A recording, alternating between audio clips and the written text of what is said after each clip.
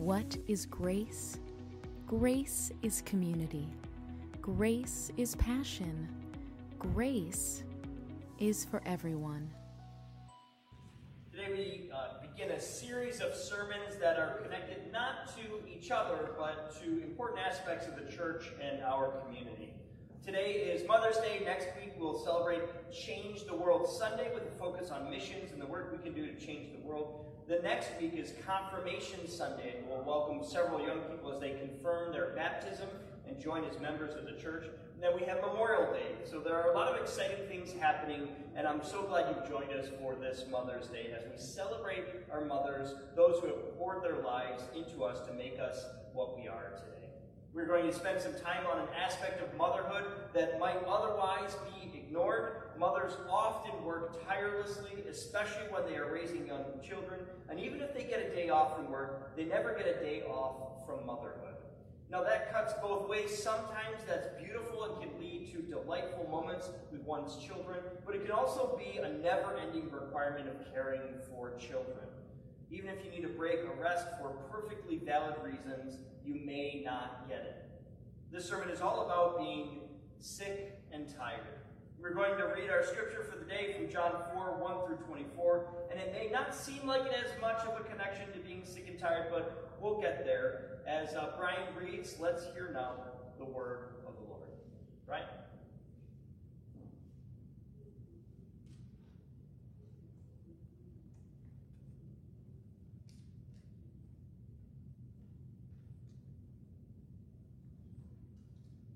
Good morning and happy Mother's Day. Now when Jesus learned that the Pharisees had heard Jesus is making and baptizing more disciples than John, although it was not Jesus himself, but his disciples who baptized, he left Judea and started back to Galilee. But he had to go through Samaria, so he came to a Samaritan city called Sychar, near the plot of ground that Jacob had given to his son Joseph. Jacob's well was there, and Jesus, tired out by his journey, was sitting by the well. It was about noon. A Samaritan woman came to draw water, and Jesus said to her, "Give me a drink." His disciples had gone to the city to buy food. The Samaritan woman said to him, "How is it that you, a Jew, ask a drink of me, a woman of Samaria?" Jews do not share things in common with Samaritans. Jesus answered her, "If you knew the gift of God, and who it is that is saying to you, 'Give me a drink,' you would have asked him, and he would have given you living water." The woman said to him, "Sir, you have no bucket, and the well is deep. Where do you get that living water?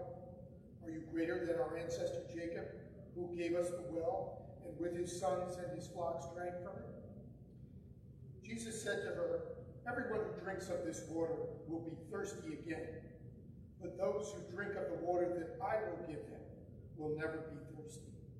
The water that I will give them will become in them a spring of water gushing up to an eternal life."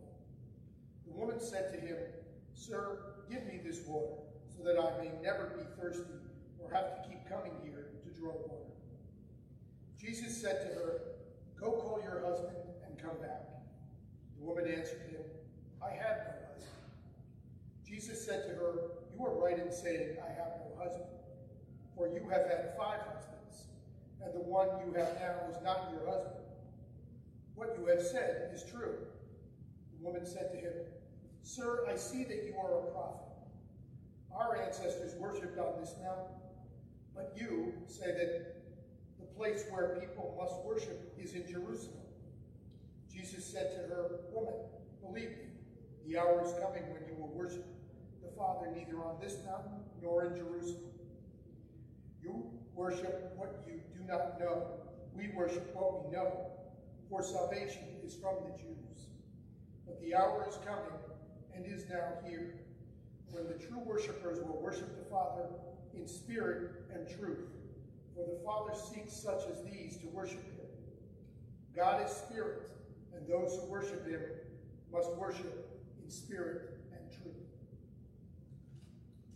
Thank you, Brian. And from Exodus 18, 9 through 13, Moses said to Joshua, "Choose some men for us and go out and fight with Amalek. Tomorrow I will stand on the top of the hill with the staff of God in my hand. So Joshua did as Moses told him and fought with Amalek, while Moses, Aaron, and Hur went up to the top of the hill.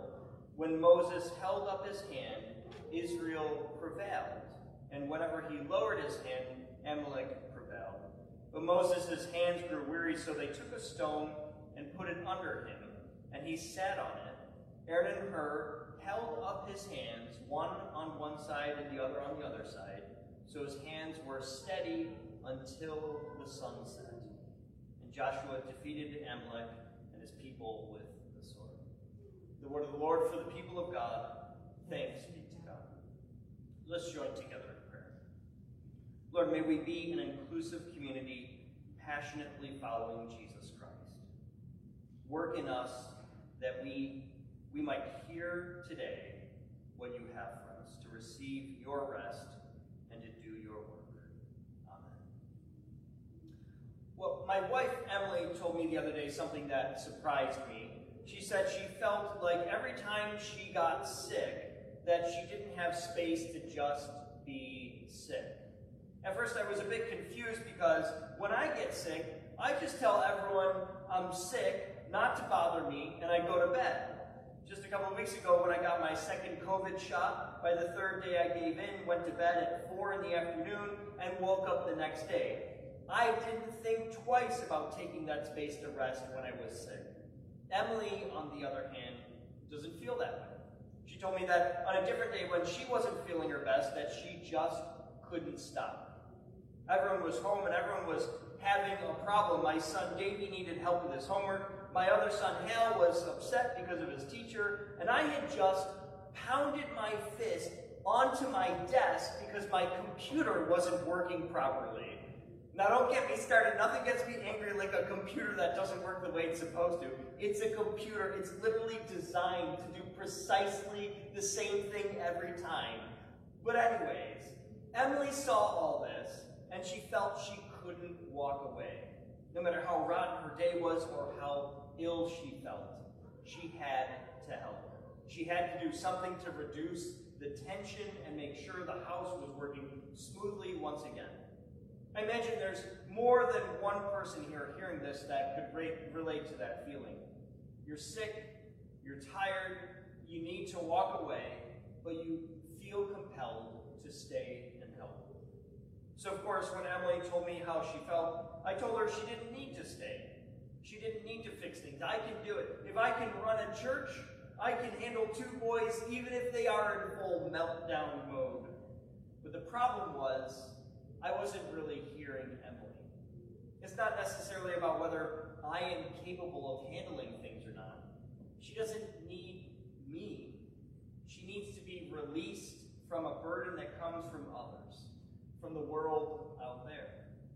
It's like the person who is sick and needs to stay home to recover, but they know if they miss a shift at work, they'll be fired. Or the friend who needs to tell you something really important, but they are worried you'll be upset and end the friendship. Emily felt hemmed in by society that says she is responsible for the children, that if things go wrong, it's not my fault or the children's fault, it's her fault because she's the mom. She can't have a sick day because when I take my children outside in the snow with no coats on or in the sun with no sunscreen, it's somehow her fault for the kids going out without those things. Some of you might be familiar with the phrase mom guilt. It's that feeling that you aren't doing enough or not doing the right things. You know, it's mom guilt when you are worried that a decision about what to serve for dinner or how much screen time your children get might be the cause of them going to therapy later in life. That's just not how it works in real life, of course. But the feelings of inadequacy are real. And I don't think it's fair to be dismissive of this and say it's just feelings or insecurity either. It's also family, friends, social media, and lots of other pressures that can lead to feeling guilty. Even dads can feel what we call mom guilt too. The other day we were having our home inspected by the state. We are eligible to be foster parents, so every year they come to make sure everything is in order. Emily had spent a full 24 hours ahead of time preparing the home, and we were 10 minutes away from the inspector arriving. Emily turned to me and said, "Both kids are quietly reading books, and this place looks so good, I think we could win Parent of the Year awards." No joke, less than 30 seconds later, punches were being swung at both parents with the room completely destroyed.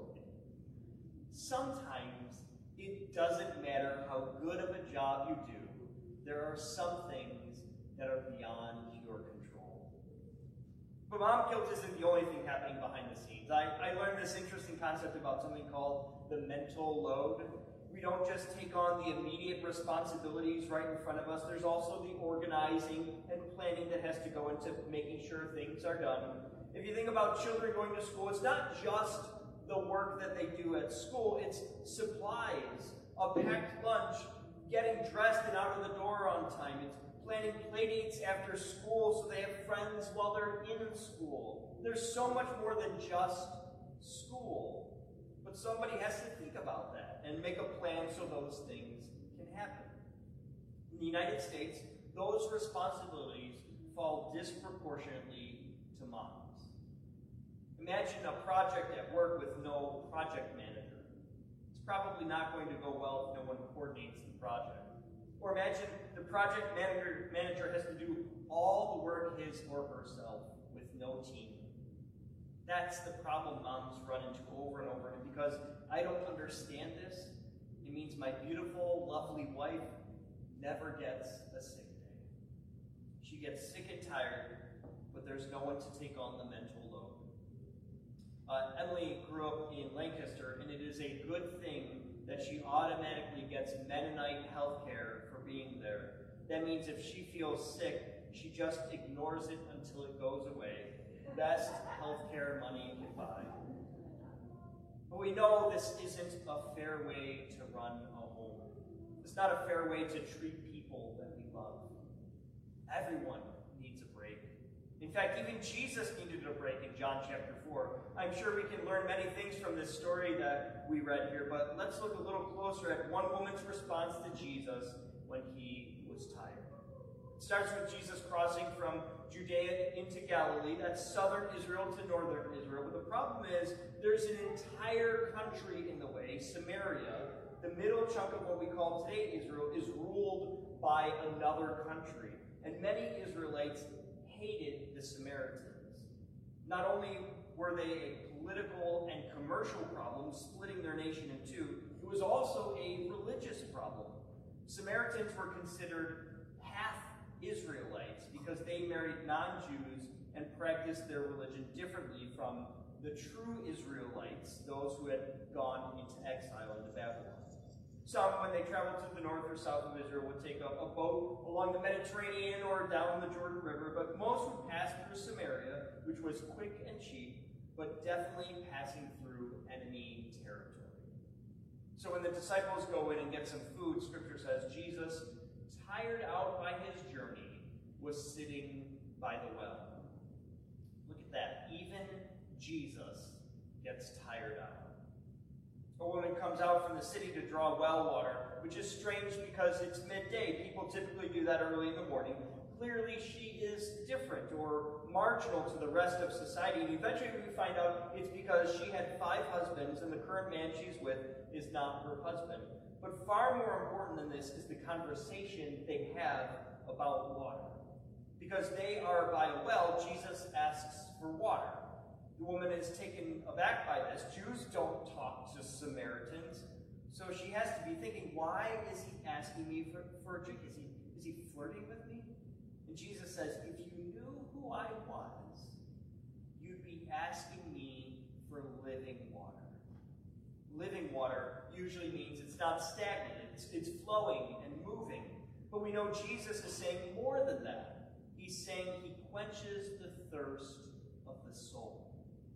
So this woman who's ostracized by her community and has to come every day at the hottest part of the day to avoid people is thinking in the first category. She says, come on, buddy, who are you? You're a foreigner. You don't have access to a river or a stream. You aren't better than Jacob who built these wells. Jesus says, no, I don't build wells where the water just sits. I give living water that brings eternal life And she wants it. She wants this water that brings eternal life. It's almost as if she's saying to Jesus, okay, prove it. Jesus invites her to go get her husband, and we hear the part about 5 husbands, and this is actually significant to this Samaritan woman. She sees that Jesus is a prophet because he knows something personal about her life. This is proof to her of the previous thing he said. If he is a prophet, maybe he really does have access to this living water. This is exciting. Her belief and trust in Jesus at this point allows him to go further. Jews and Samaritans have argued for generations about where to worship God. The Jews say you have to go to the nice, beautiful temple in Jerusalem, while the Samaritans say, well, we used to have a nice, beautiful temple too here at Mount Gerizim, but you came and destroyed it. Jesus says, no, it's not about where you worship. It's who you worship. We worship in spirit and the truth. The Jews and Samaritans were waiting for a Messiah, an anointed one of God. And Jesus says, I'm here. I am the one you've been longing for. I fulfill the deep needs of the heart, not for well water or an easier workday, not for a spouse or partner that acts the way you want, not even for a nice place to worship. Jesus provides the Spirit of God right here, right now, to enliven, encourage, and change your life for the better. You feel thirsty? Jesus gives living water. You feel tired? Jesus gives the energy of the Holy Spirit. Let's bring it back to where we started. What if you're feeling mom guilt or the mental load is just too much? Where do you go? What do you do? Jesus says, I offer something even better than helping you out of your guilt. I have an even greater plan for reducing your mental load. The answer is Jesus. And I know that sounds too simple because it is. It's not like we just say, okay, Jesus, you're my answer, and then everything is better. No, we have to keep working at it for Jesus to really be our answer always and everywhere. Just like how Jesus didn't reveal himself as the solution until after the Samaritan woman believed he was a prophet and really could give living water. You got to believe before you can take the next step. Here at the church, we just had our first wedding in a really long time. The pandemic caused weddings to be rescheduled and rescheduled again. Some ended up being canceled or moved to an outdoor venue, but this couple from yesterday, John Elsinger, has been helping to coordinate weddings for years, and she is a gem. I was absolutely delighted to meet her and work with her. She knows where everything is and what everything does. She even taught me about the secret light that signals the organist to play Here Comes the Bride. It was so much fun and such a great team to work with. But what spoke to me was the relationship John and Elson had with one another. They were such great communicators. You could see how well they loved and listened to one another. But they didn't get there in a day. They hone those skills over their lives and are able to give their best to one another. They believe and trust one another, and because they are able to do the same is true with Jesus. Are you sick and tired? Do you need to unload your burdens today? Trust Jesus. Take the next step in your journey with the Lord. Give your best to God. Small groups are a great way to deepen your faith. We've got missions work that we're doing. Maybe you need more Sundays here at church. I was delighted to hear John and Allison, who only got married here because they liked the church building, say after the wedding, they are coming back for Sunday morning worship. The team made such a good impression on them, they want to be a part of our church. Now, when you see them, and they're here in worship with us, and you tell them that I preached a sermon about them, make sure you tell them that I shared the very best things about them and how much we love and care for them already. All right? Do that. That's very important. So I ask you, what is the next step in your journey?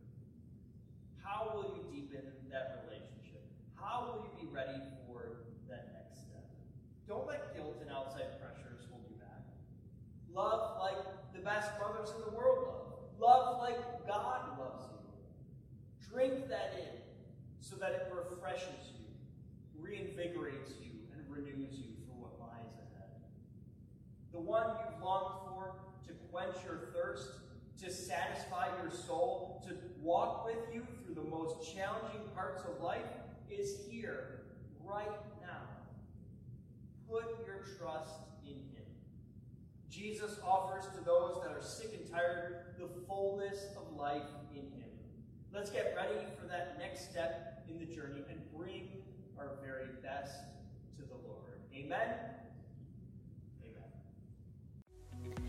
For everything happening at Grace, check out our website at gumc.org.